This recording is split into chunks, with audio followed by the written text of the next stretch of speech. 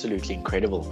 Now, you have also served as the medical officer and the chief medical officer for South Africa at international tournaments. I would love for you to take me through a typical day in that specific position. And of course, maybe as an example, I'd like to take you back to 2010 during the FIFA World Cup that was, of course, hosted right here in South Africa. Yes, so very many highlights in those specific roles.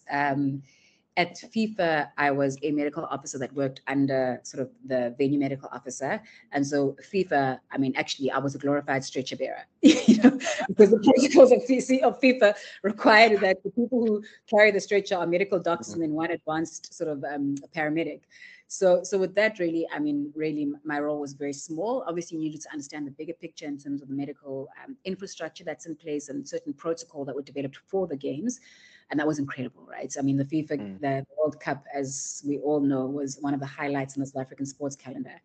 But if I just go to sort of the other iterances of being a medical officer at these games or a chief medical officer, really your priority is you are there to service the athletes. You are there to ensure that, that we either manage injury, should an injury come up, in such a way that it minimizes its effect, injury and illness, I should say, in such a way that it minimizes its effect on performance, or obviously make some very difficult decisions if we know that it is going to compromise either the performance of the athletes or, more importantly, their health. And so on a day-to-day basis, basically, just as a medical officer, typically what that looks like is we will rotate. So there's a few of us. So there's a clinic that will always be open sort of before the athletes head out to whatever competition that they've got. You'll see any athletes that need to be consulted for whatever, whether they've got an injury or an illness. You'll make a diagnosis, you'll initiate management. Where you need further management, like if you need to refer for an X-ray and ultrasound, you'd have to do that. And then a big component, obviously, is how you communicate this to the athletes and their coaching staff so that they can make an informed decision about, if you're still before competition times, but you're away, whether or not they train, how they adapt their training, and then ultimately, whether or not they'll be able to compete. And so very rewarding work, but often can also be very difficult when you have to have those difficult conversations where an athlete has been working for however many years to get to this moment, and suddenly something comes up and you'll say to them, look, this might influence your performance, or we're actually going to have to consider pulling you from a competition. And then, of course, we also sometimes, not always, have the privilege of being able to go then to competition venues and actually, depending on the sports, you have to work either field side, like for rugby, you're actually working while the game is happening, or in some sport like athletics, you'll be there at the warm-up track in case the athlete needs anything, but very much in the background. And then you have the privilege of being able to actually watch them on the track when they perform, and then obviously be there afterwards to attend to any needs they might have, accompany them to doping control if their manager won't, and really then run the clinic at night. So the days are quite long, I'll tell you that much. The days can be anywhere from 7 o'clock in the morning, depending on when your athletes are setting off, up until typically about 9, 10 in the evening, every day when you're on tour.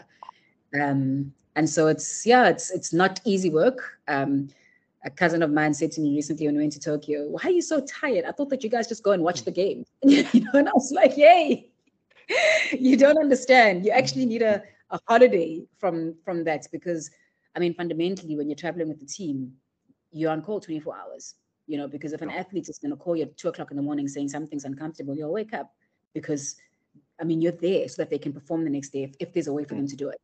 And you want to make sure that you act before it progresses, if it's an illness, and you catch it, so that you actually minimize, like I said, its impact.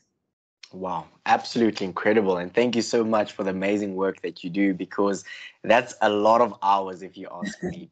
But I would like to take you back to 2016. Now, in 2016, you joined the Sports Science Institute of South Africa. Tell us a little bit about this specific role and some of the lessons that you learned in this particular institution. What a great institution to be able to join. I mean, if you know the history, and just to remind you of the legacy, this is an institution that was really founded by Tim Noakes, Professor Tim Noakes, as well as Morné du Plessis, way back when, with a vision really to become an entity that uses science and research to influence and improve athletic performance of South Africans, and then the vision extended Africans and beyond, because we know that the work that was done by the Sports Science Institute and the researchers and scientists and clinicians there certainly extended beyond South Africa, and had an impact in terms of world practice, actually.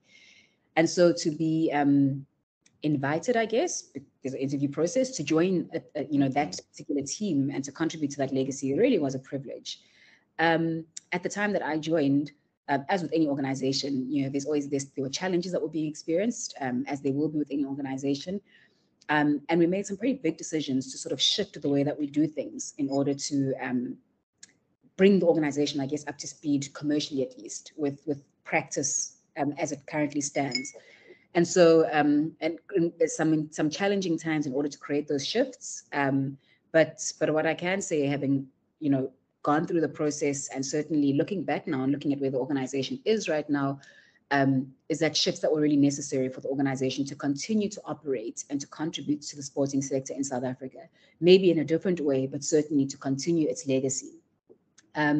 By and large, though, I must be honest, when I look back at my time at the Sports Science Institute and the amount of responsibility that was on my shoulders, I am privileged to have worked alongside a team that was competent, that was capable, that was visionary, and that was willing to put in the work that needed to be done in order to continue this legacy that was established by Morne du Plessis and Tim Noakes. Wow. Now, some might say that you've achieved it all. Like literally, you've ticked all the boxes in terms of sports medicine and being there to support athletes. What lies ahead for you in the next few years? What are some of the things that you would still love to achieve? Well, let me just first clarify. There's certainly no such thing as achieving it all. I acknowledge that there's many boxes that I've been able to tick, and I'm most grateful for it and appreciative. Oh, but there's so much work that still needs to be done, Aaron, and so we need to do it. If I think about where I am right now in my particular journey, my calling, my need, I think right now in the next chapter at least, really has to do with being a facilitator, enabler, and driver of transformation within sport, and using sport to transform societies. And that's what a lot of the work that I'm doing right now in this chapter is focused on, is bringing to light certain inequities in sports, but not just to complain, bringing to light so that we can change things, right? Not just being a voice, but being an implementer. So that's really important to me. There are many voices, and voices are really important because we need to speak about these things. We need to acknowledge them. We need to realize that there's a problem and acknowledge that there's a problem in order for any changes to start happening. And so I will contribute to those conversations. But my work lies in being the change and creating space for the changes to take place, and infrastructure and initiatives that will actually start driving the change that we need to see at various levels of sport. You're locked onto the Sport MVT Insider, a podcast for unrelenting coverage of women in sport. I absolutely love diving deeper into the journeys of our athletes, coaches, and administrators to get to know them a little bit better than we do.